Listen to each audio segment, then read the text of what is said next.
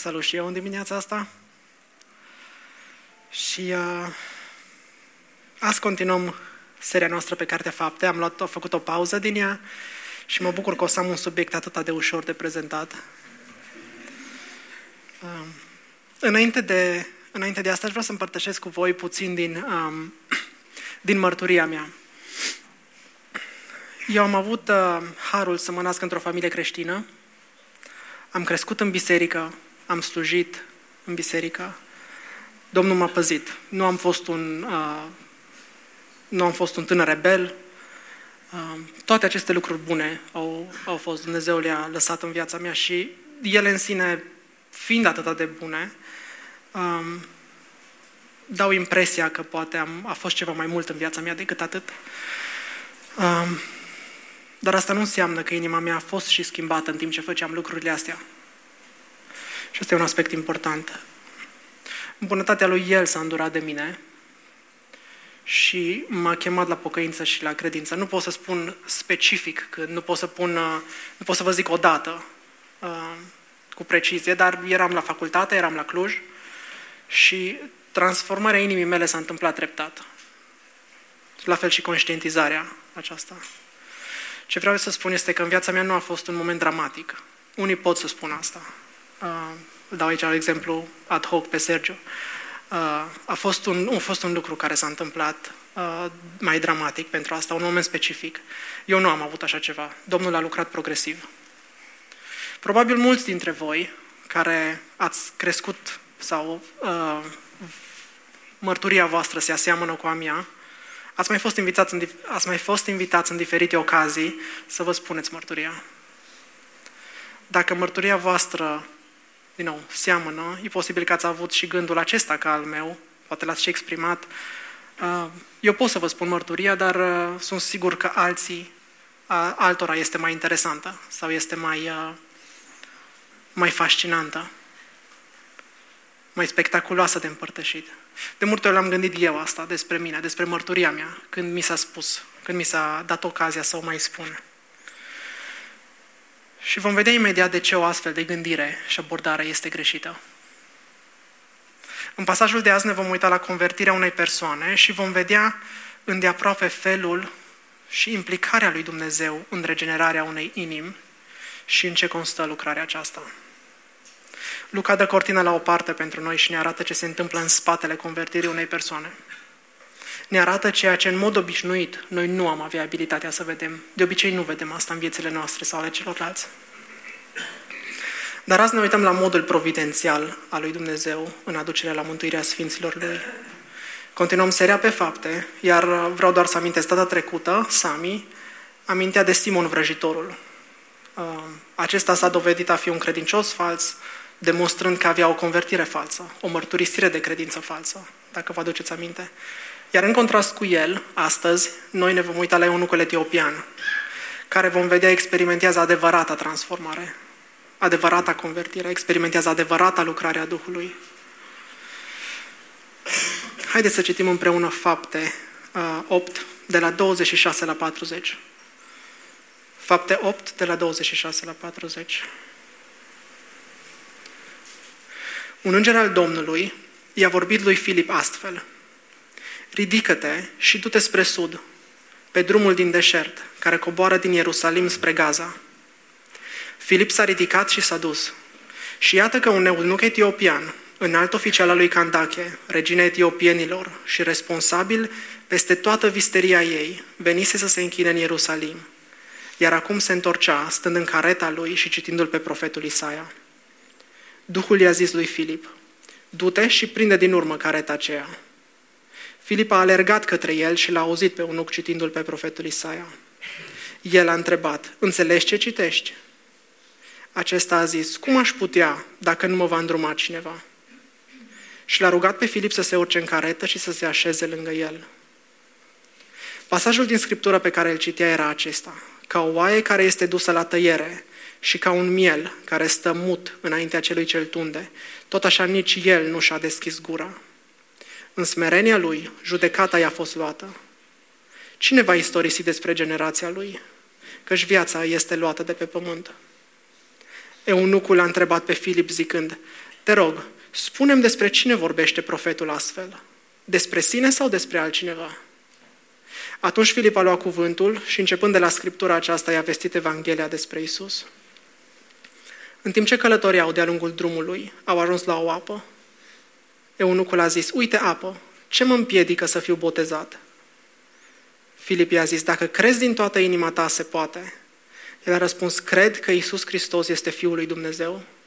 A poruncit să stea careta, au coborât amândoi în apă, atât Filip cât și eunucul, iar Filip l-a botezat.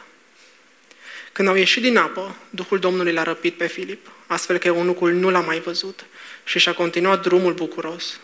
Filip a apărut în Azot și în timp ce călătorea prin acea regiune, a vestit Evanghelia în toate cetățile, până când a ajuns în Cezarea. Amin. Haideți să cerem ajutorul Domnului.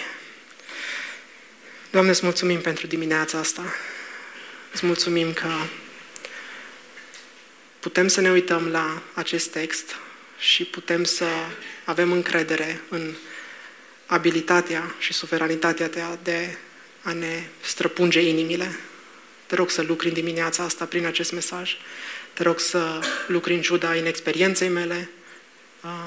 Te rog să te folosești de mine. Te rog să te folosești de cuvântul tău și de Duhul tău Sfânt ca să ne ajut să te vedem mai prețios, să-L vedem pe Hristos prețios și Evanghelia ta să fie ridicată în fața ochilor noștri.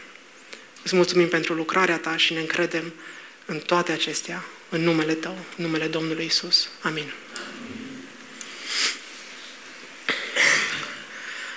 Pasajul acesta continuă împlinirea promisiunii din Fapte 1:8, care spune așa, voi însă veți primi putere atunci când va veni Duhul Sfânt peste voi și veți fi martorii mei în Ierusalim, în toată Iudeea, în Samaria și până la marginea pământului. Da, acesta este Fapte 1:8.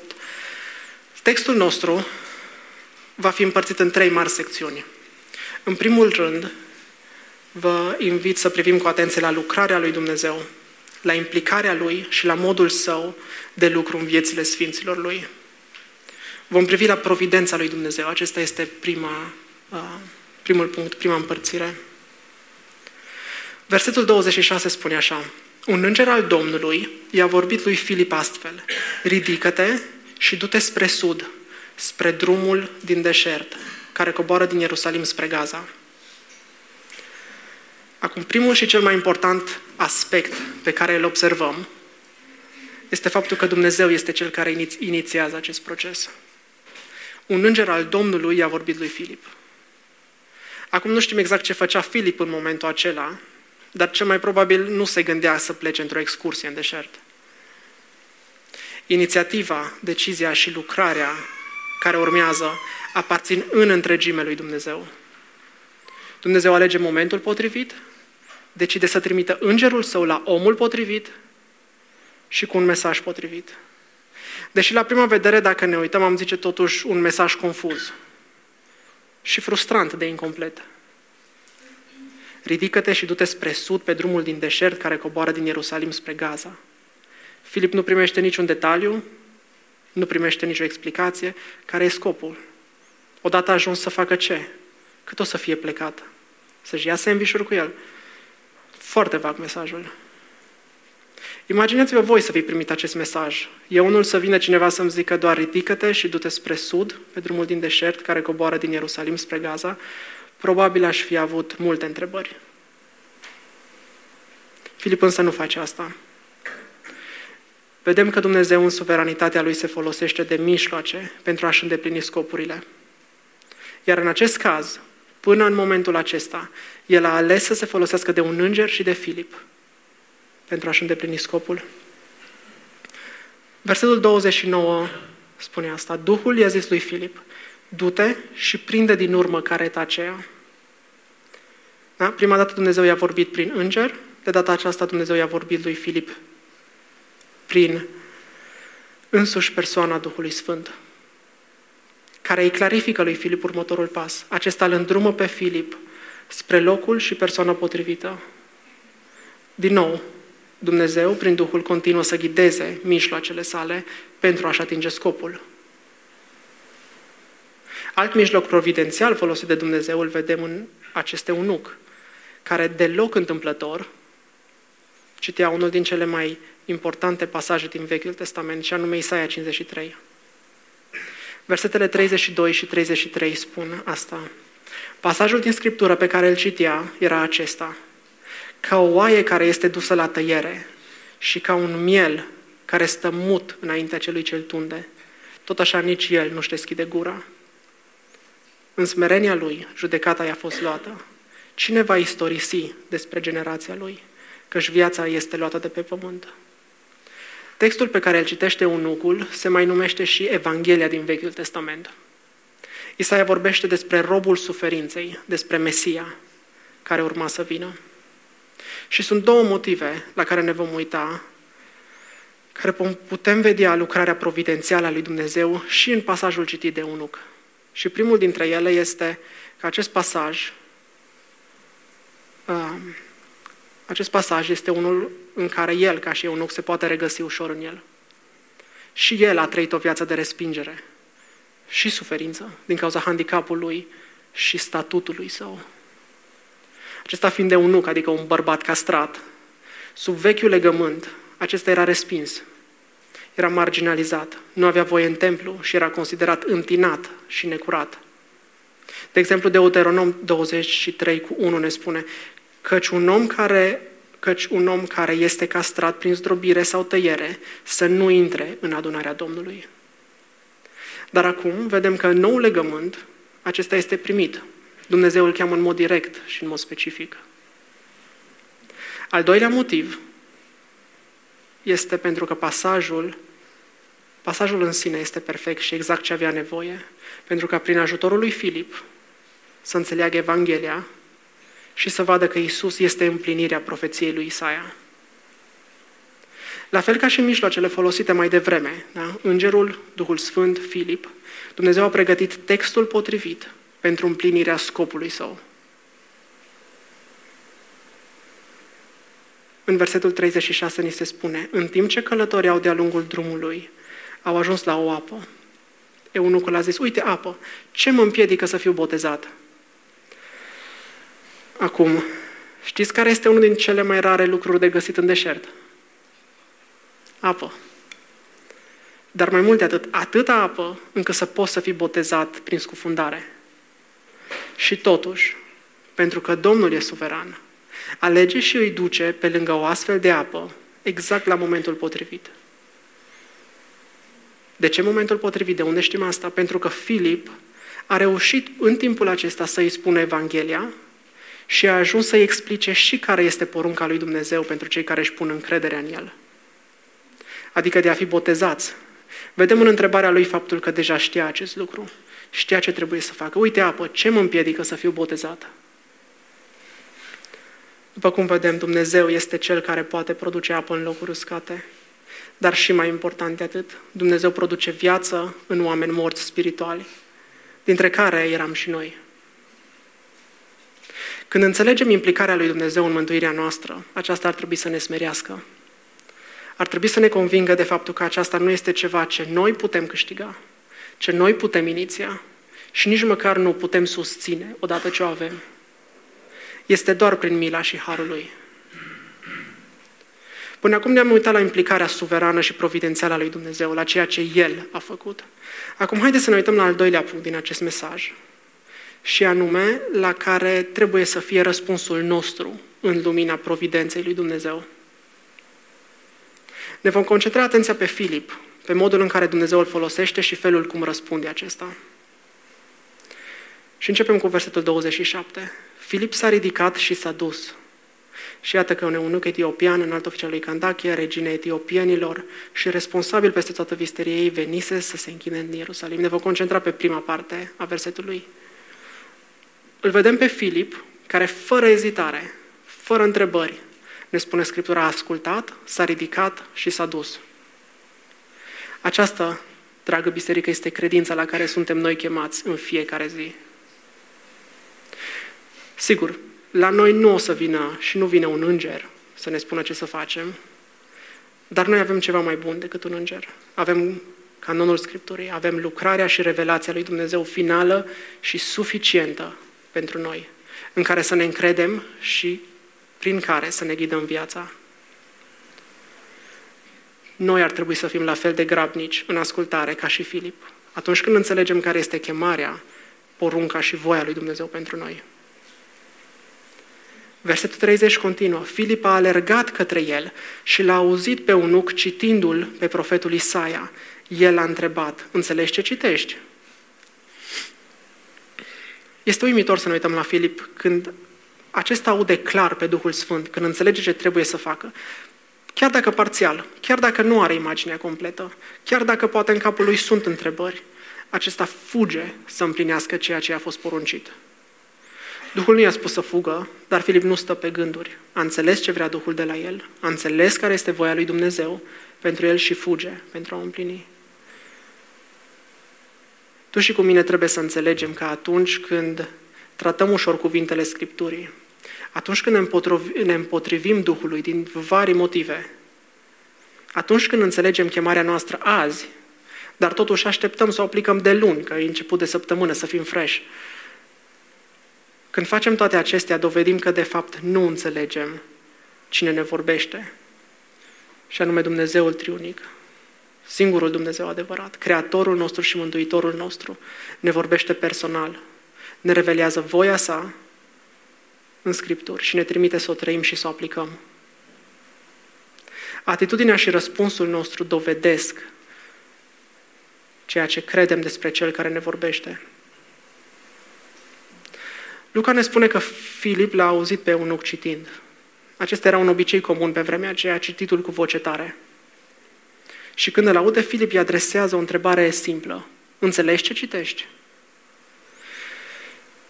Pe lângă faptul că Filip este un creștin grabnic în ascultare, el este și un apologet înțelept. Acesta ne demonstrează un mod de operare pe care îl putem aplica și noi în situațiile și circumstanțele în care ne aflăm, în care ne găsim. Deseori poate ne gândim cum să încep o discuție cu cineva, cum să deschid subiectul. Păi Filip este un exemplu. Acesta aude ce citește eunucul și începe conversația punând o întrebare simplă, dar bună. Înțelegi ce citești?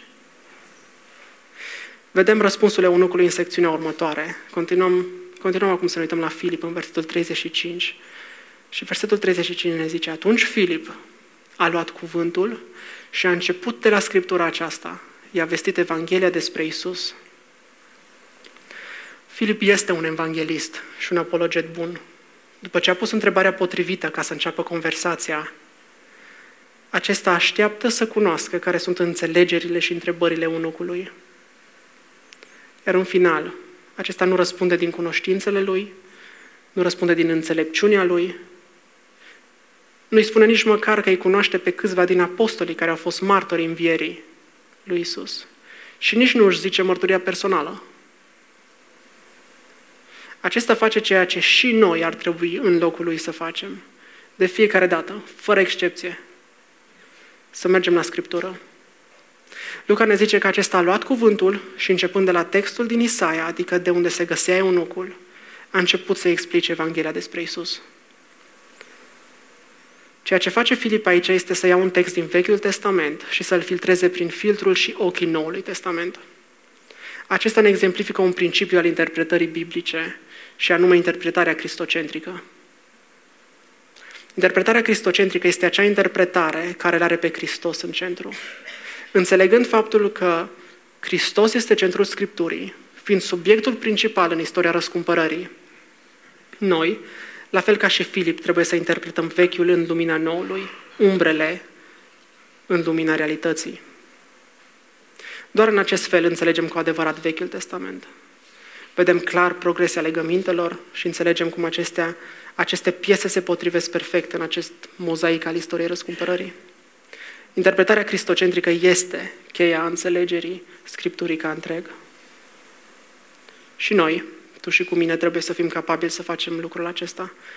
Trebuie ca în lumina providenței lui Dumnezeu, în lumina înțelegerii că dacă Dumnezeu ne-a așezat sau trimis undeva, El are un scop de împlinit cu noi. Și suntem unelte și mijloacele ale harului în mâinile Lui. Trebuie să fim gata să punem întrebări simple și bune.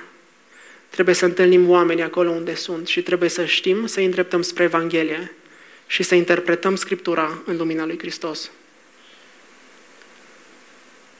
Pentru a fi capabil de așa ceva, trebuie ca noi, în primul rând, să ne trăim viața în Scriptură. Trebuie ca noi să punem preț pe cuvântul lui Dumnezeu, să căutăm să-l trăim în fiecare zi și zilnic cuvântul să facă parte din viața noastră. Trebuie să ne obișnuim să stăm în cuvânt, să ne obișnuim să medităm la el, să ne obișnuim să ne rugăm pe el, să învățăm cum să-l aplicăm în viața personală și în situațiile în care suntem.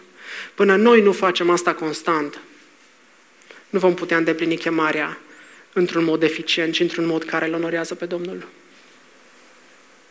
Trebuie la fel ca Filip să fim gata să apărăm, să interpretăm, să evangelizăm pe baza Scripturii, pentru că acesta este singurul mod ales de Dumnezeu pentru mântuirea oamenilor.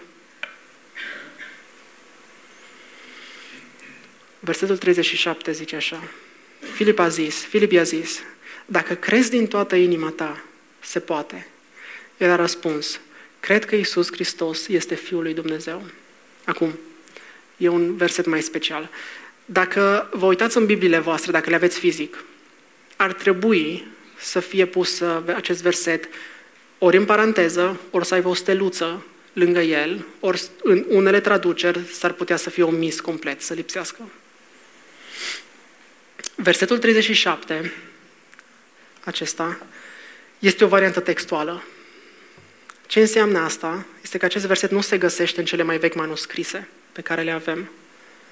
Acest verset a apărut cândva în secolul II, în scrierile părintelui Irineu, prima dată, iar prima apariție într-un manuscris complet îl găsim în secolul VI, în Codex Laudianus 35.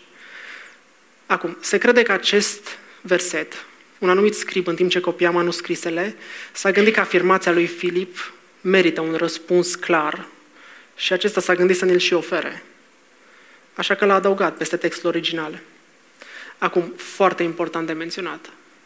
Foarte important de menționat este că această variantă textuală nu are nici un impact doctrinar sau teologic.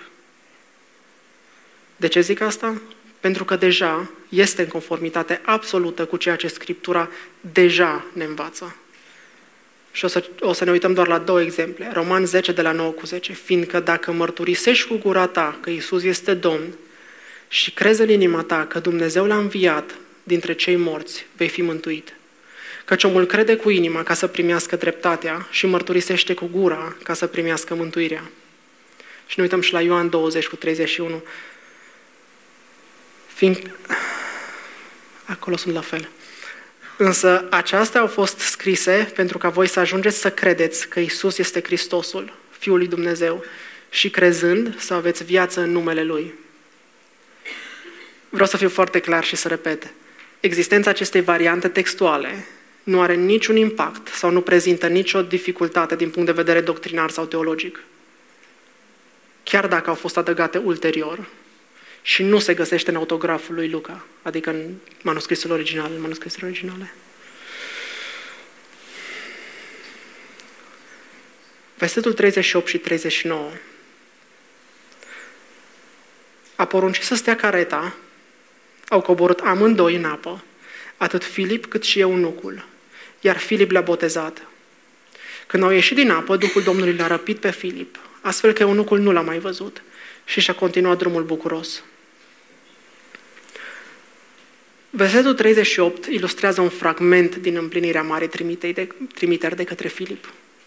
Acesta a mers, a dus Evanghelia și a botezat. A împlinit porunca lui Dumnezeu. Domnul a folosit pentru planul lui și scopurile sale, chiar dacă acesta nu a știut asta de la început. După ce a explicat Evanghelia, observăm din verset că Filip nu s-a oprit acolo, ci l-a chemat pe eunuc la mărturisirea credinței sale prin botez. Pentru majoritatea și pentru mine, cea mai grea și cea mai dificilă parte, de obicei, este după explicarea Evangheliei, este confruntarea oamenilor cu păcatul lor și chemarea la pocăință, chemarea la botez. Trebuie să înțelegem că dacă mergem doar cu jumătate de mesaj, dar nu chemăm oamenii la pocăință și botez, facem doar jumătate de lucru. Deși este cea mai dificilă parte, aceasta este una esențială de care Filip vedem că nu s-a ferit.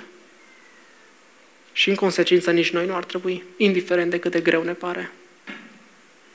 Pentru ca o veste să fie bună, aceasta trebuie să vină ca un răspuns la o nevoie. Aici o mică paranteză o să fac. Putem vedea și modul și botezul practicat, și anume prin scufundare. Citim când au ieșit din apă. Eunucul nu a fost tropit, acesta a fost un botez prin imersiune sau scufundare, care este un aspect teologic important. Am vrut doar să-l menționez, nu o să stăm pe el. Putem ști că lucrarea pentru care a fost trimis Filip s-a încheiat pentru că Domnul l-a răpit. Cu alte cuvinte, acesta a dispărut în mod miraculos și eunucul nu l-a mai văzut.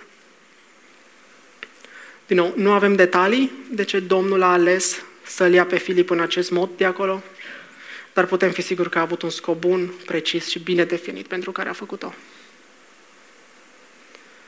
Versetul 40 ne spune: Filip a apărut în Azot și în timp ce călătorea prin acea regiune, a vestit Evanghelia în toate cetățile până când a ajuns la în Cezarea. Luca încheie istorisirea cu Filip, care continuă lucrarea Domnului.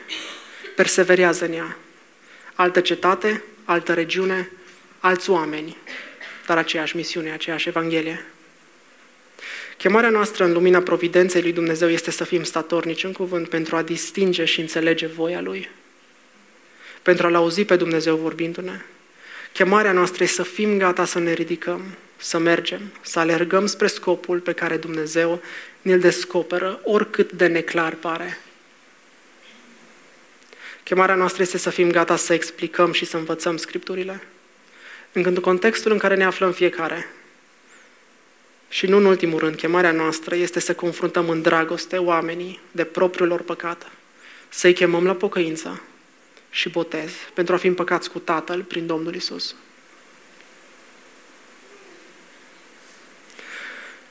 Până acum am văzut lucrarea providențială și suverană a lui Dumnezeu. Ne-am uitat la care ar trebui să fie răspunsul nostru în lumina acesteia. Iar acum, în al treilea punct, ne vom uita la credința adevărată ca rezultat al providenței lui Dumnezeu. În final ne uităm chiar la acest eunuc și modul în care se manifestă o credință reală, adevărată și autentică. Avem din nou versetul 27 și 28. Filip s-a ridicat și s-a dus. Și iată că un eunuc etiopian, înalt oficial al lui Candache, regina etiopienilor și responsabil peste toată visteria ei, venise să se închine în Ierusalim, iar acum se întorcea, stând în careta lui și citindu-l pe profetul Isaia. Aceste două versete, deși ne-am întors din nou la ele, ne ajută să îl cunoaștem puțin mai bine pe acest eunuc. Luca ne spune că aceasta avea o caretă. Pentru vremea aceea era cineva bogat. Iar faptul că citea ne arată că era o persoană educată, ceea ce, din nou, era foarte rar atunci. El era un prozelit etiopian, unul dintre neamuri, din nou, o persoană respinsă și considerată, necurată, sub vechiul legământ. Acesta era un slujitor al reginei mamă a etiopienilor. El se ocupa cu visteria ei, cu banii acesteia. Din nou, o mică paranteză aici. Candache nu este un nume propriu. Este un titlu pentru regina mamă care se ocupa de problemele seculare ale statului. Fiul ei, regele, era considerat fiul soarelui, el nu se ocupa cu probleme triviale. Mama lui făcea asta. Vedem în nou legământ Evanghelia, că mergem spre neamuri. Dumnezeu cheamă inimi din afara Israelului etnic. Acum, deși Luca ne spune că acest eunuc fusese la Ierusalim pentru a se închina, observăm din context că încă în acest moment, cel puțin, acesta nu avea o credință reală, o credință mântuitoare sau o înțelegere adecvată a Evangheliei și a lui Hristos. Și versetul 31 ne va confirma asta. În ciuda acestui fapt, lucrarea providențială și suverană a lui Dumnezeu este clar văzută în el. Dorința reală după închinare în templu, la Ierusalim, în ciuda respingerii pe care o experimenta. Mai avem dorința lui continuă după cuvânt, în faptul că după ce s-a închinat, s-a îndreptat spre casă și în continuare stătea și citea din Scripturi. Dorința după închinare și părtășie, dorința după cuvânt, dovedesc lucrarea lui Dumnezeu, deja începută în viața sa, chiar înainte de a-l întâlni pe Filip. Vă aduceți aminte de pilda semănătorului? De diferitele pământuri în care este aruncată sămânța. Și totuși doar în acel pământ bun, doar în acel pământ fertil, acea sămânță poate crește sănătos. Eunucul acesta este acel pământ bun, care este gata să primească sămânța Evangheliei. Această lucrare ca pământul să fie bun, ca inima lui să primească Evanghelia, este tot lucrarea suverană a lui Dumnezeu. Pavel ne spune în Romani 3, de la 10 la 12.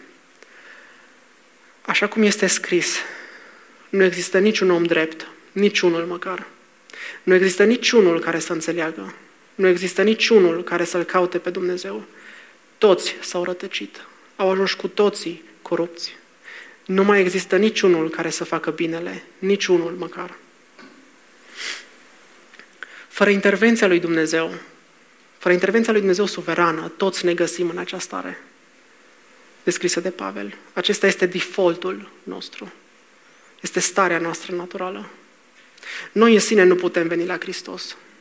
Noi nu putem câștiga mântuirea și nu avem nici o dorință spre Hristos sau înspre bine.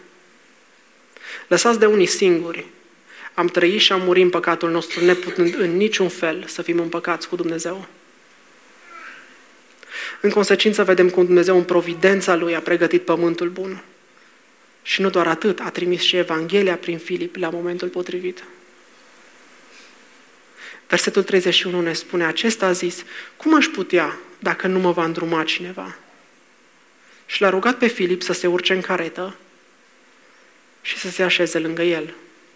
Răspunsul eunucului la întrebarea bună pusă de Filip, înțelegi ce citești, este un alt indicator al lucrării autentice ale Duhului în viața lui, în inima sa.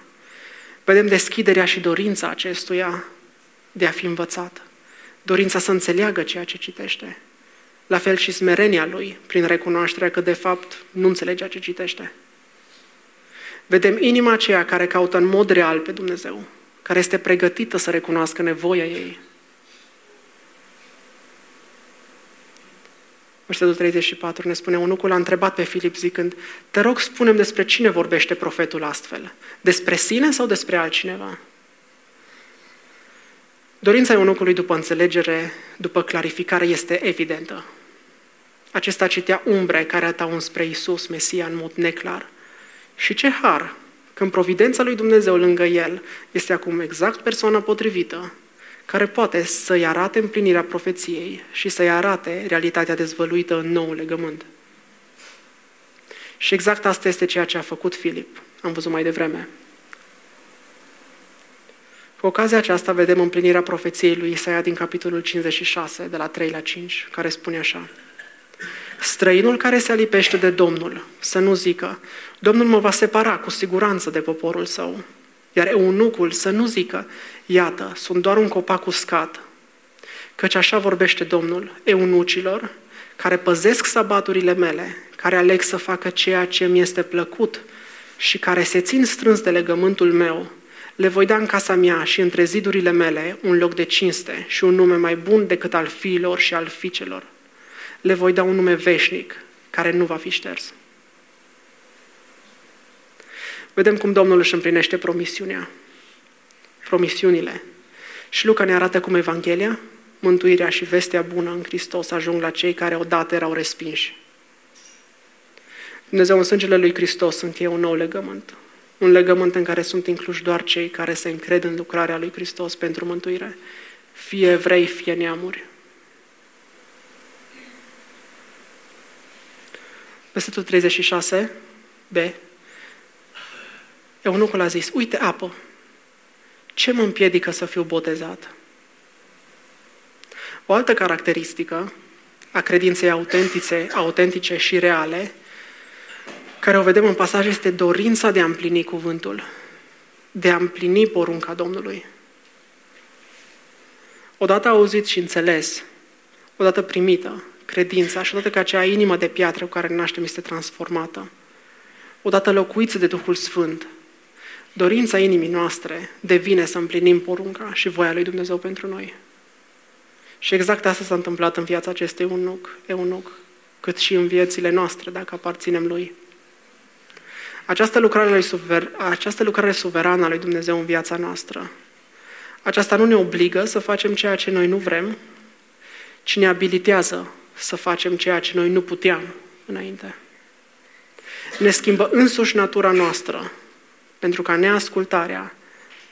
ca ascultarea să fie una care izvorăște din inimă și nu dintr-un legalism sau conformare exterioară, care de fapt în final nu produce nimic altceva decât ipocrizie și moarte.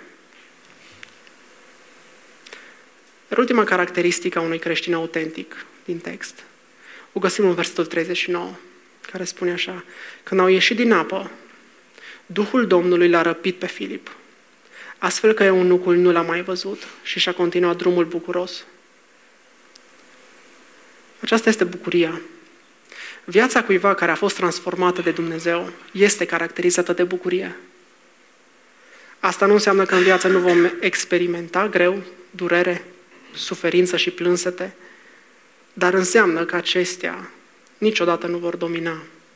Înseamnă că în ciuda circumstanțelor, greului și suferințelor pe care le experimentăm, bucuria îi va însoți întotdeauna pe cei care își pun încrederea în Hristos și în jertfa Lui. Ceea ce este nebunie pentru unii este bucurie și pace pentru cei care se odihnesc în providența și suveranitatea lui Dumnezeu pentru viața lor. Spurgeon zicea, și citez: suveranitatea lui Dumnezeu este perna pe care copilul lui Dumnezeu își sprijină capul noaptea, dându-i pace perfectă. Puneți-vă încrederea în Hristos. Încredeți-vă în planul Lui pentru viața voastră și trăiți liberi. În încheiere, întorcându-ne la mărturiile convertirilor noastre de care vorbeam la început, v-ați pus vreodată întrebarea, oare cum ați ajuns să credeți? Cum a aranjat Domnul lucrurile în viața noastră, încât am ajuns noi azi să avem credință în El? Dacă ne uităm la pasaj, vedem atât de clar acest aspect în dreptul eunucului.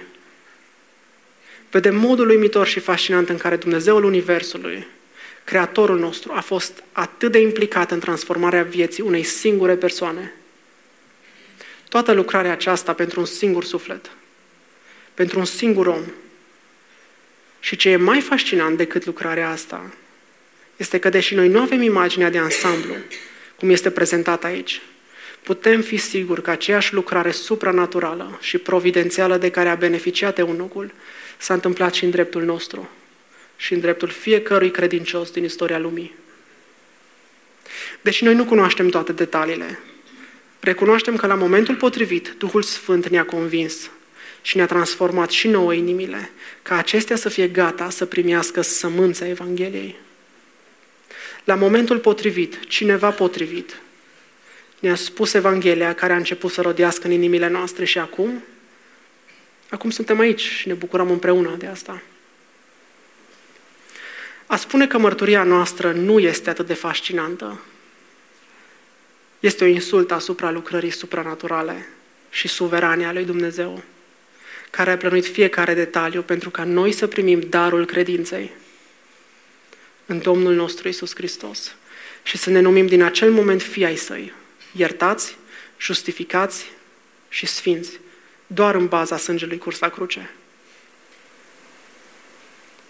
Și doresc să închei cu această încurajare.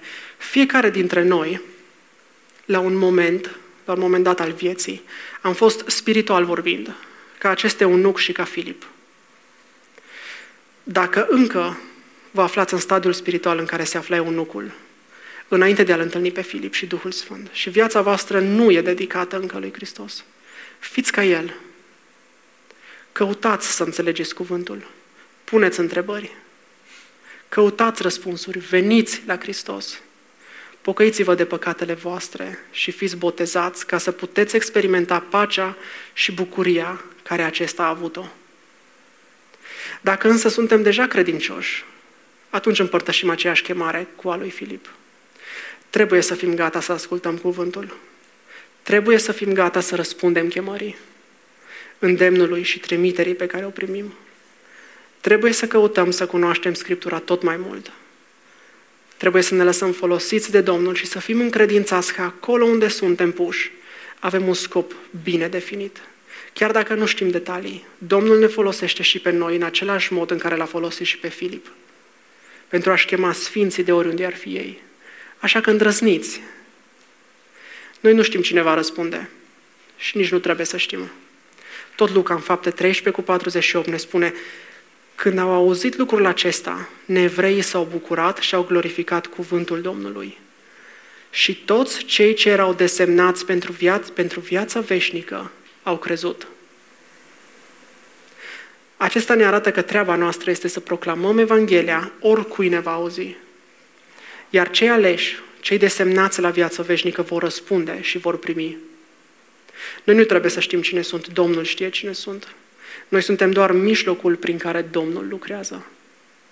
Așa că îndrăzniți, pentru că avem promisiunea aceasta pe care ne bazăm. Și anume că pe aceea pe care i-a hotărât mai dinainte, i-a și chemat. Pe aceea pe care i-a chemat, i-a și îndreptățit. Iar pe aceea pe care i-a îndreptățit, i-a și glorificat. Amin. Doamne, îți mulțumim pentru cuvântul Tău în dimineața asta. Îți mulțumim pentru lucrarea Ta suverană în viețile fiecărui credincios de aici. Îți mulțumim că la momentul potrivit Tu te-ai îndurat de noi, ai trimis oamenii perfecți cu mesajul Evangheliei, care a lucrat și a străpuns și inimile noastre de piatră. Îți mulțumesc că fără Tine nu am fi aici, Doamne, și tot ceea ce suntem, tot ceea ce avem, datorăm lui Hristos și lucrării Lui terminate și perfecte la cruce. Îți mulțumim pentru îndurarea Ta și pentru răbdarea care ai cu noi. Ajută-ne să creștem, ajută-ne să creștem în credință, ajută-ne să creștem în încredere în Tine. Și mă rog ca suveranitatea Ta să fie perna pe care le punem capul, în care să ne luăm pacea și siguranța că suntem în mâna Ta și nimic nu ne va lua de acolo.